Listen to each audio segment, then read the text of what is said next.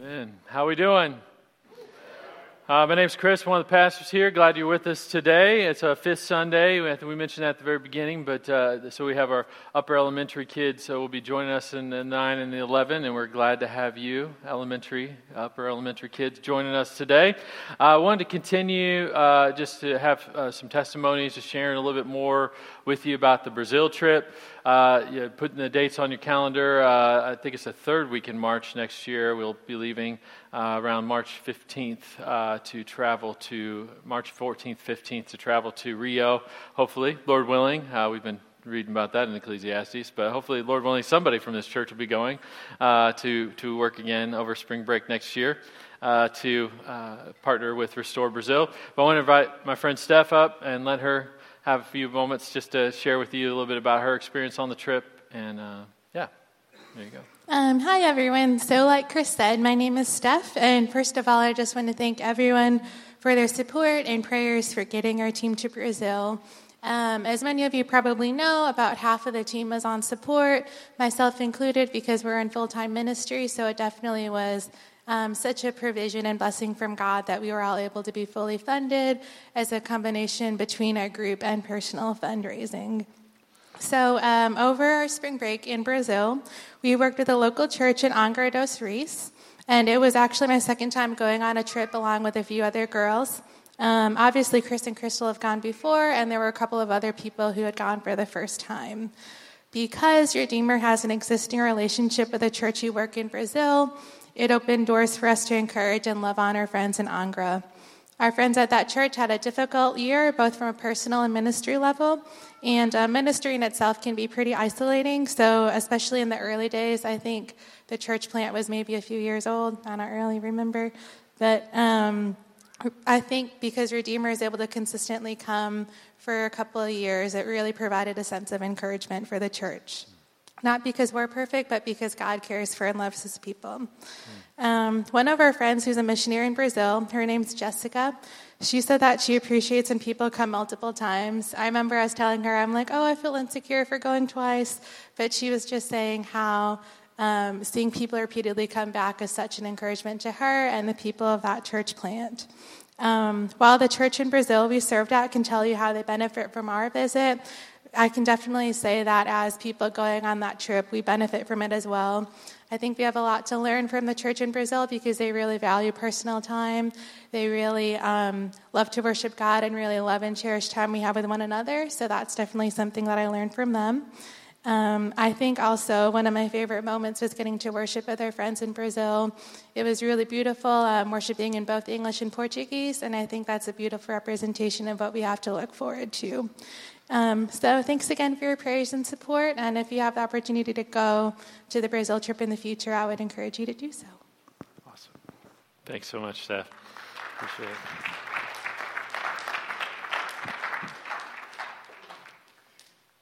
Yeah, her words capture greatly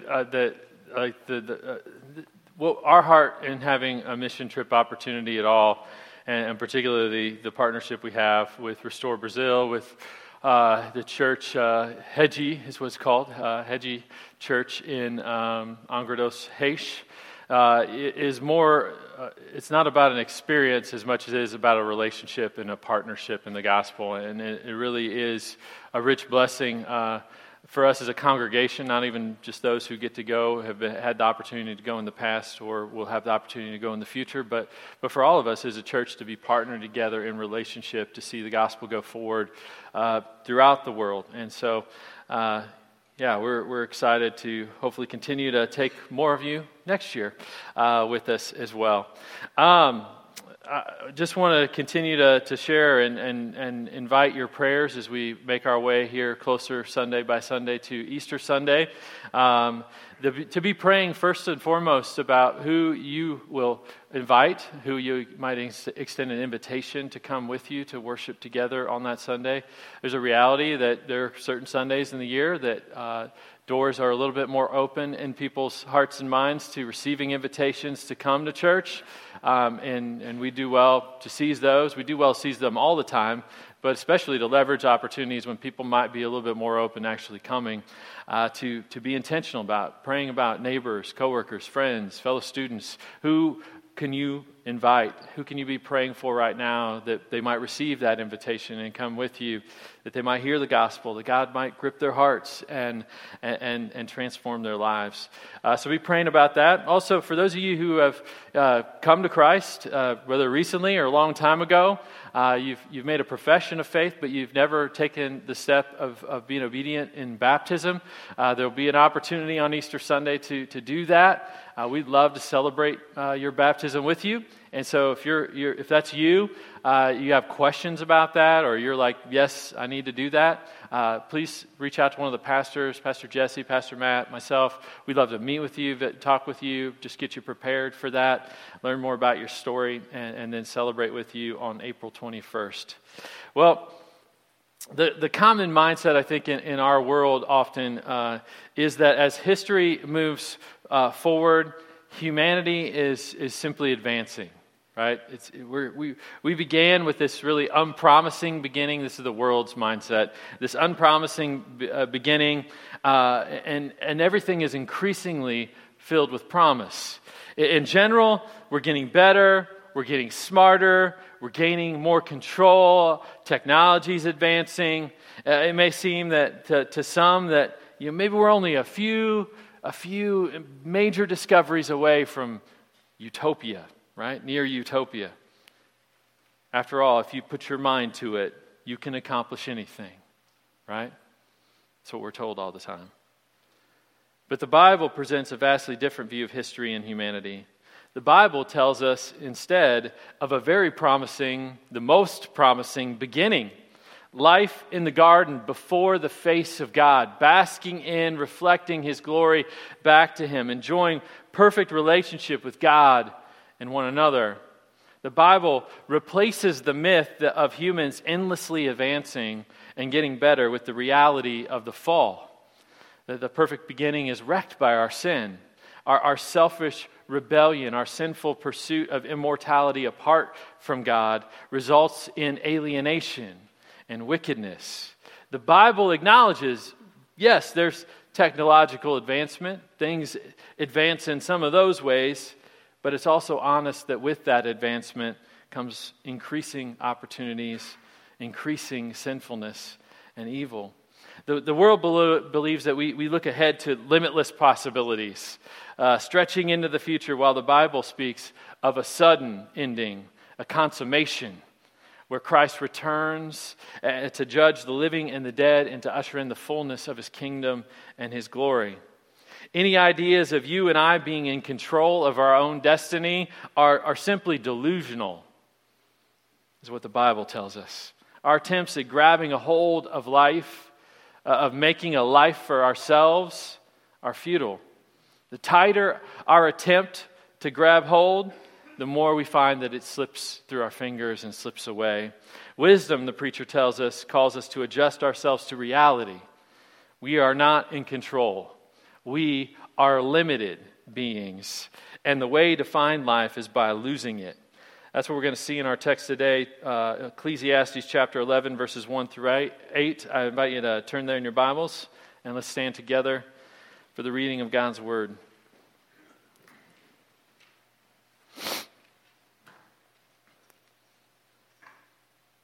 Ecclesiastes 11, 1 through 8. Hear the word of the Lord. Cast your bread upon the waters, for you will find it after many days. Give a portion to 7, or even to 8, for you know not what disaster may happen on earth. If the clouds are full of rain, they empty themselves on the earth. And if a tree falls to the south or to the north, in the place where the tree falls, there it will lie. He who observes the wind will not sow, and he who regards the clouds will not reap. As you do not know the way the Spirit comes to the bones in the womb of a woman with child, so you do not know the work of God who makes everything. In the morning sow your seed, and at evening withhold not your hand, for you do not know which will prosper, this or that, or whether both alike will be good. Light is sweet, and it is pleasant for the eyes to see the sun. So if a person lives many years, let him rejoice in them all. But let him remember the days of darkness will be many. All that comes is vanity. This is the word of the Lord. Let us pray. Heavenly Father, we thank you for this time to gather together, to sit under your word. Lord, we pray that your Spirit would open our hearts, our ears, our eyes, to see you, to see your goodness, to see your gracious generosity extended to us. Lord, would you help us to see the path to real abundant life, a path that involves giving life away, opening our hands, being generous, seeing our limits. Lord, help us to see things as they really are and help us to live for you in every way. I pray this all in Jesus' name. And all God's people said, Amen. You may have a seat. You're probably noticing we've jumped forward from chapter 9 to chapter 11. I do know how to count. 10 comes in between there. We also passed a couple of verses at the end of chapter 7 a few weeks ago. The reason for that is not that we are trying to be neglectful of any part of God's word in that, but rather in walking through wisdom literature. It's a little different than walking through, say, an epistle of the Apostle Paul, a gospel account. We really wanted to kind of give you the big picture, the main ideas of the book of Ecclesiastes. And chapter 10 is full of much wisdom, but a lot of the rest of the book kind of touches on aspects of that and pulls it in to those different places. And it kind of reads in chapter 10 almost like independent, like almost Proverbs kind of going through. And it's hard to tie all that together functionally as a preacher. So I'll just be honest with you, I'm limited. So we're doing what we can here. But want to give you the big picture ideas of what Ecclesiastes has. We're not ashamed of anything in there or trying to ignore it. But the preacher here in chapter 11, verses 1 through 8, highlights for us kind of the way to embrace life by knowing your limitations, by living generously, and ultimately by losing your life. First, the preacher calls you to embrace life by knowing your limitations. These verses are a reminder that you and I, we are limited beings. We are limited creatures. You do not control your own destiny. It doesn't mean you can't make plans and you can't strive after those plans, but you don't have control over what will happen, what won't happen. Too often we assume, we've talked about this before, that what is uncertain is absolutely certain. That just because we're making plans, they will, by our declaration, come to pass. But you and I, we are not really in control. Once again, the preacher is trying to help us come to terms with reality as it really is. There are things that you don't know. There are things that you and I, we can't know. To expose the reality of our limitations, Solomon points out three things in particular in this passage that we don't know. But first, he tells us, you don't know what the future holds. You don't know what the future holds. The preacher says plainly in the last part of verse 2, for you know not what disaster may happen on earth. And he continues in verse 3, if the clouds are full of rain, they empty themselves on the earth. And if a tree falls to the south or to the north, in the place where the tree falls, there it will lie. In other words, while certain things are seemingly inevitable, right? We see a bunch of rain clouds and we assume it's going to rain. And generally, that's what happens. Or like most of this winter, which apparently is extending longer and longer and longer. It's Sunday, so therefore it's going to snow. We can pretty much just count on that. There's going to be snow in the forecast every weekend around Sunday. Not really. But there are things that are seemingly inevitable that follow their course, but other things are completely unpredictable. You never know when disaster might strike. I mean, no one gets in their car and heads on down the road anticipating, today's the day I'm going to be in a traumatic car accident. The preacher says you don't know when that tree will fall and which way it's going to fall. But when it does, that's where it'll fall and that's where it'll lie. Life normally follows a routine and a pattern, to be sure, but ultimately it's impossible for you to know what will happen. You know, thinking back very many moons ago, in my 8th grade civics class. I didn't go home this one day from school thinking that the girl sitting next to me, I'll never see her again. But the next day I came to school and we all learned that she died in a car accident the night before.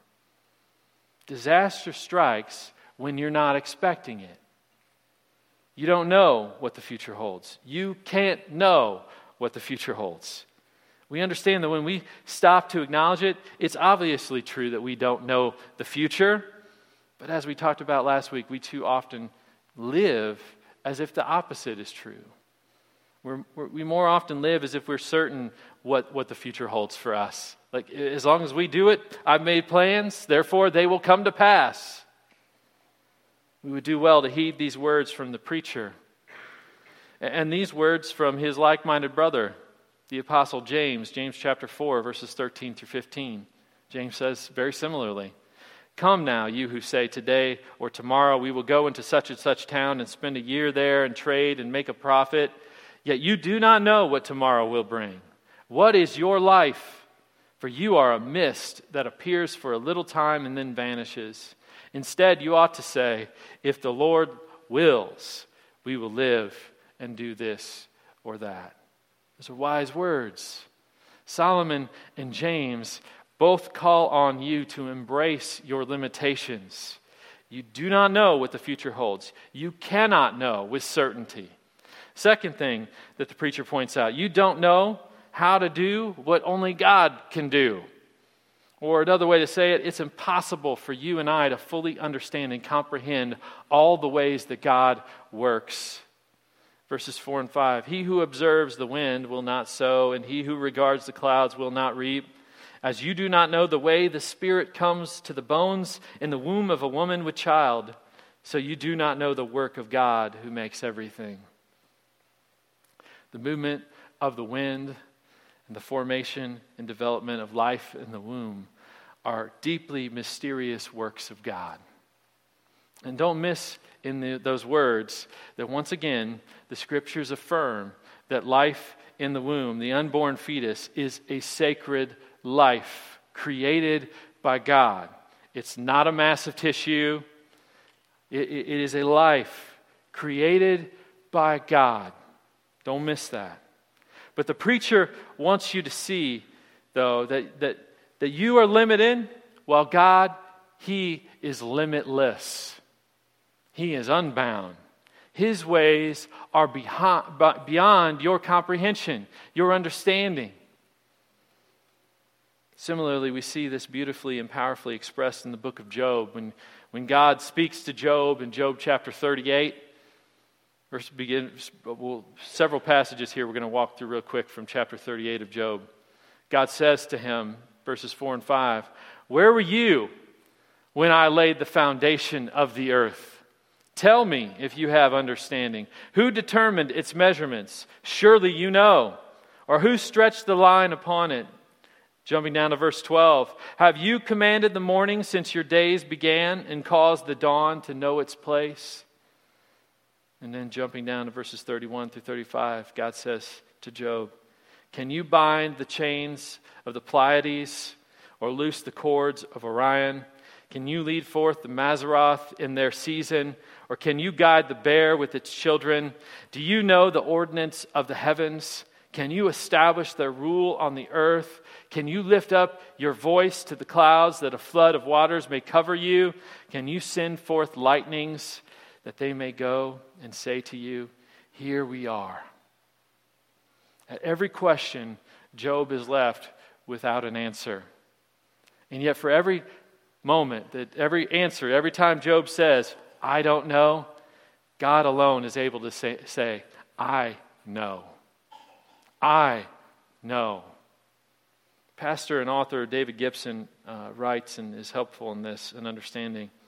By taking him on a tour of the edges of the world and the heavens, God educates Job about the unfathomable depths of divine knowledge compared to what human beings can grasp with their tiny minds and faulty sense organs.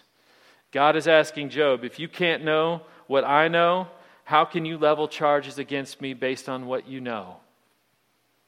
And Solomon is showing us that the way to truly embracing life follows the path of being content with not knowing. To be content that it's impossible for you to ever know enough to gain control over the world, to gain control over your life and what will happen. That it's impossible for you and I to ever figure God out completely. Even in eternity with God. Eternity. Never-ending time. We will never fully comprehend the depths and the wonders of who God is and how He works. It's foolishness to try to pretend to know it all or to try to learn it all for yourselves. It's not foolish to learn, but to think that you can learn it all. That's foolish. It's wisdom to embrace the limits of what you can't know. The third thing the preacher says you can't know is whether your various labors will succeed or whether they will fail.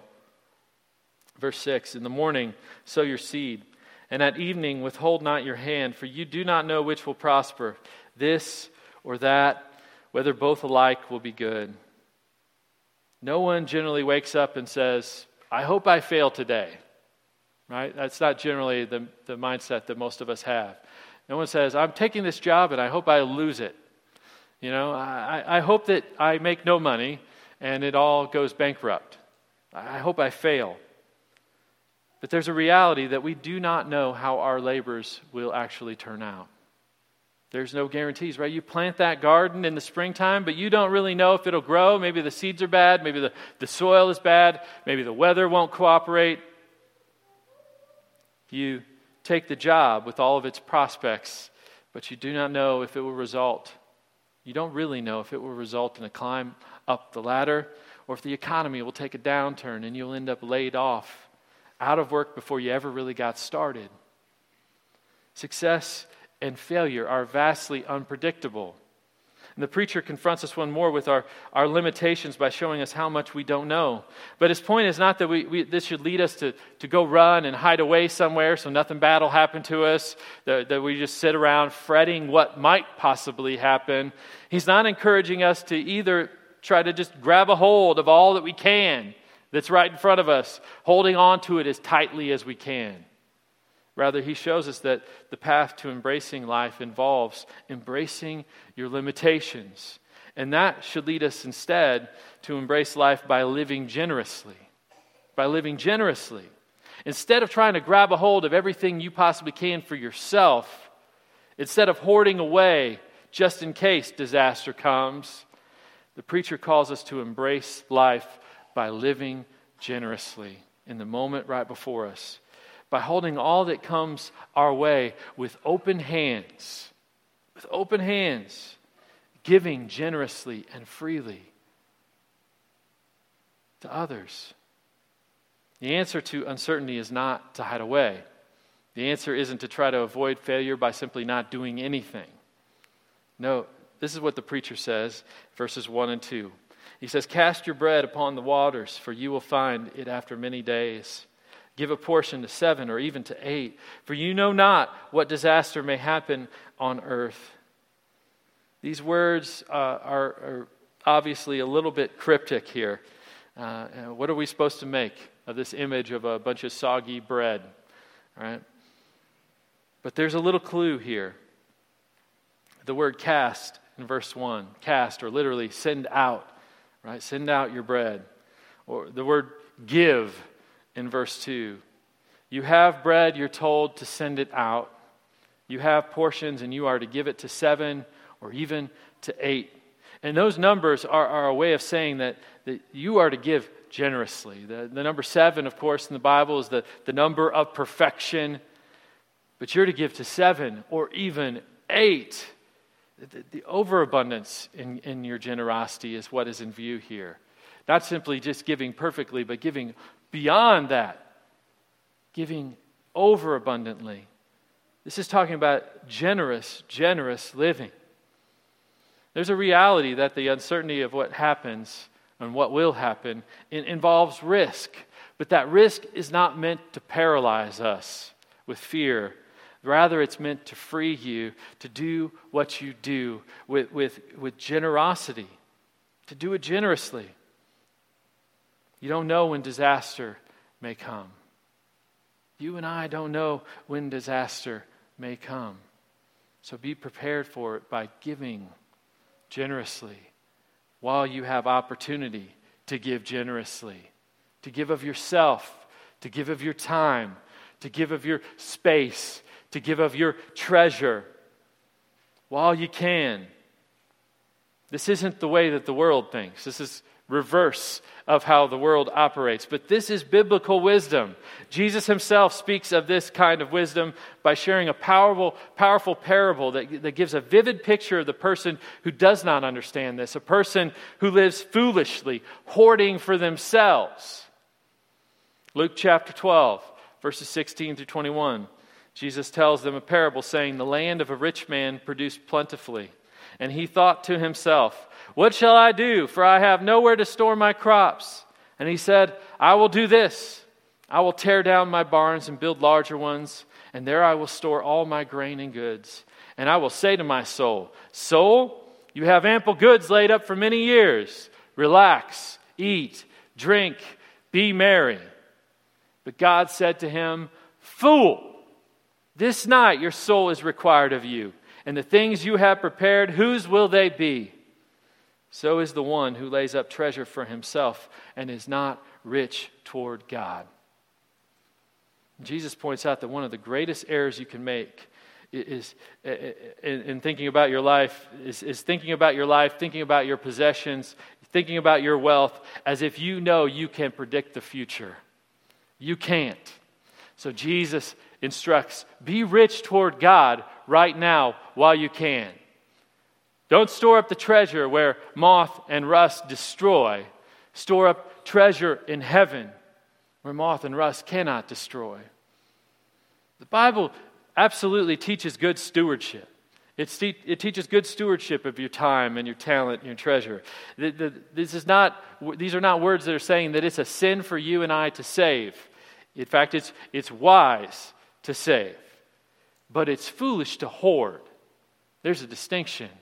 It's foolish to think that your security comes from what you have in your bank account, from the house that you live in, from the paycheck you bring home, from the things that you can acquire for yourself.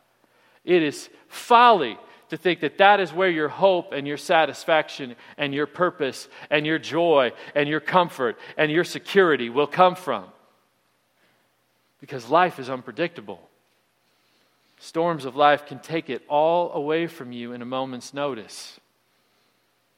Markets crash, houses burn down, people die. So live your life with open hands, giving generously to God and to others while you can. Investing in what matters to God. Investing in living for His glory, in telling other people about the hope of Christ. Inviting people in, sharing what you have, enjoying it, and enjoying the God who gives it to you with open hands so that you might truly live. Don't put your hope in what you have and what you can acquire, but in who God is and what He's done. In all of this, the preacher is calling you to embrace life by losing your life. From the opening verses of Ecclesiastes, the preacher has been abundantly clear. There is no gain to be found in living for yourself. There's no gain to be found in pursuing your own comfort. There's no gain to be found in pursuing your own pleasure.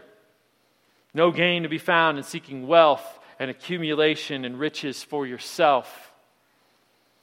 The uncertainty of life and the absolute certainty of death, that it is coming for you, eliminates any momentary gain that can be found in living in those ways for yourself. In the end, you and I, we die, we are forgotten, the preacher tells us again and again and again. Seeking to find life and pursuing gain for yourself results in vanity. It's all vanity. It's all the merest of breaths. And the more that you and I, we try to grab a hold of life, the tighter that we try to hold on to it for ourselves, the more that it just slips through our fingers and vanishes like a puff of smoke. The wisdom the preacher seeks to impart, the wisdom the Bible seeks to impart, is that real life is found by losing your life. By losing your life.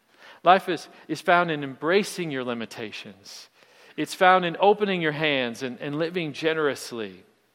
The uncertainty of life, the certainty of death, they're not meant to paralyze you with fear of failure, with fear of impending doom.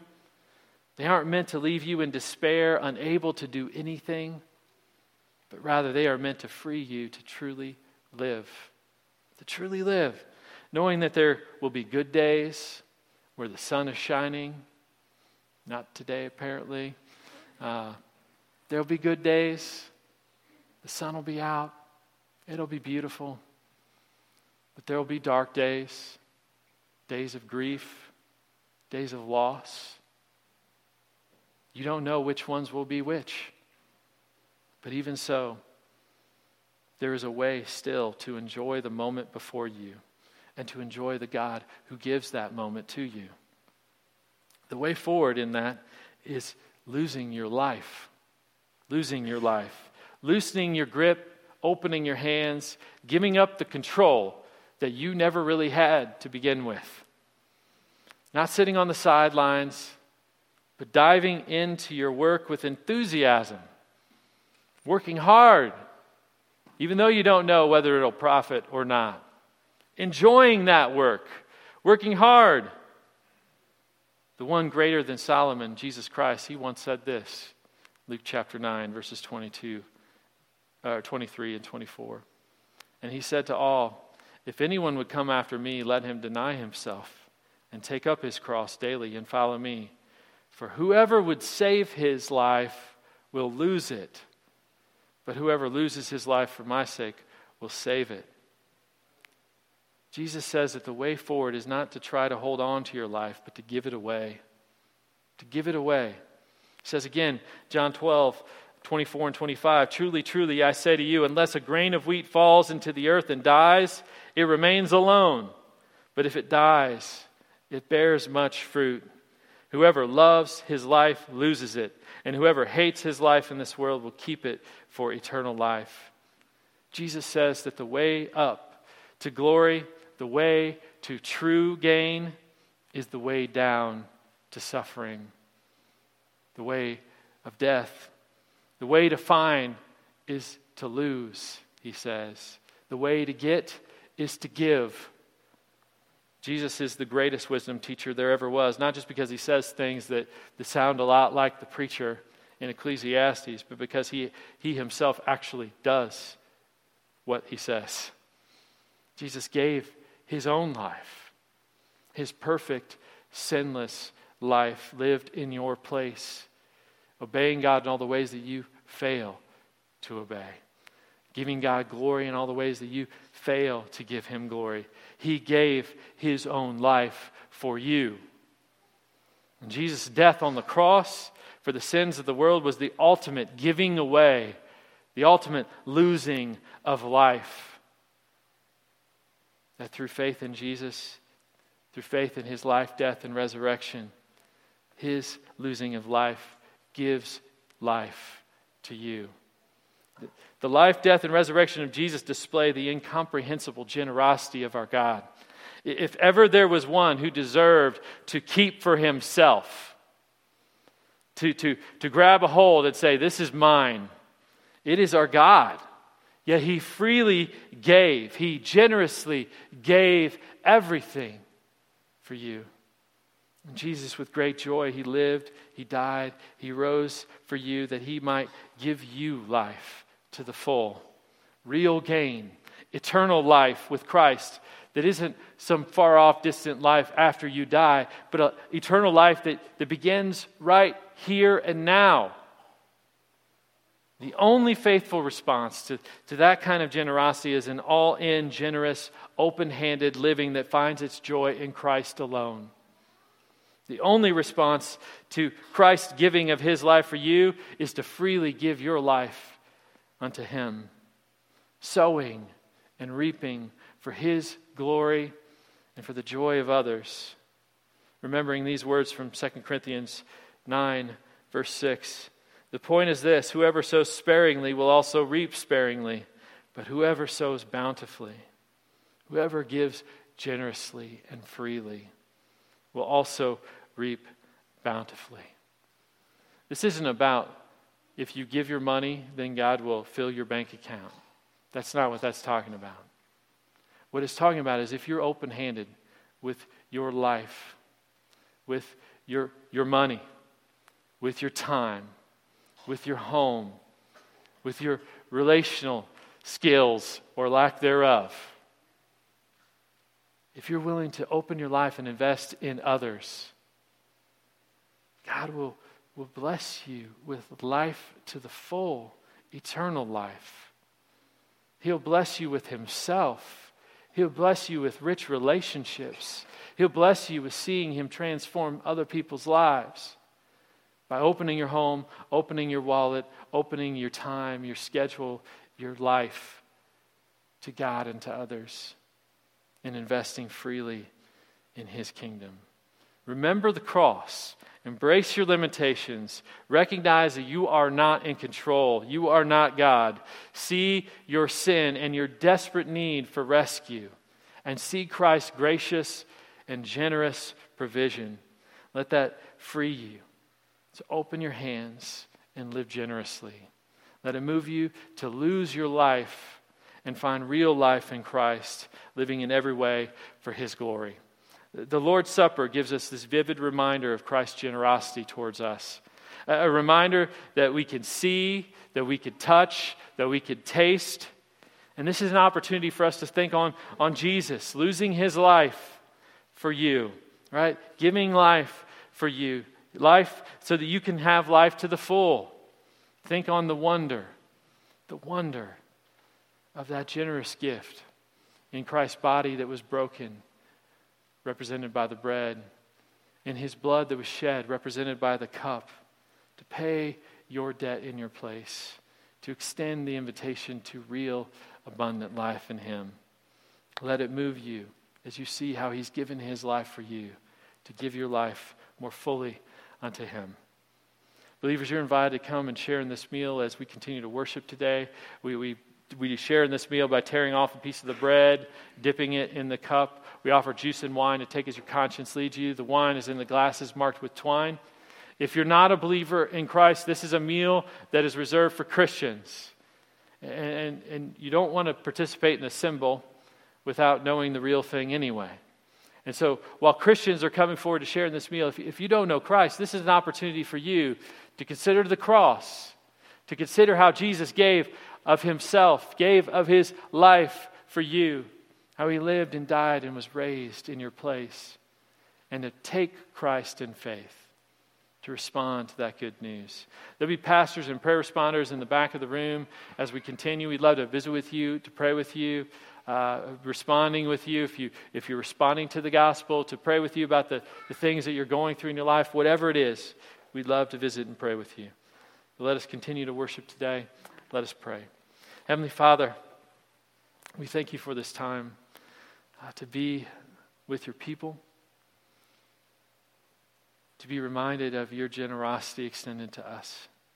We are so forgetful, so quick to forget all that You have given, all that we don't deserve, and yet You generously, freely give.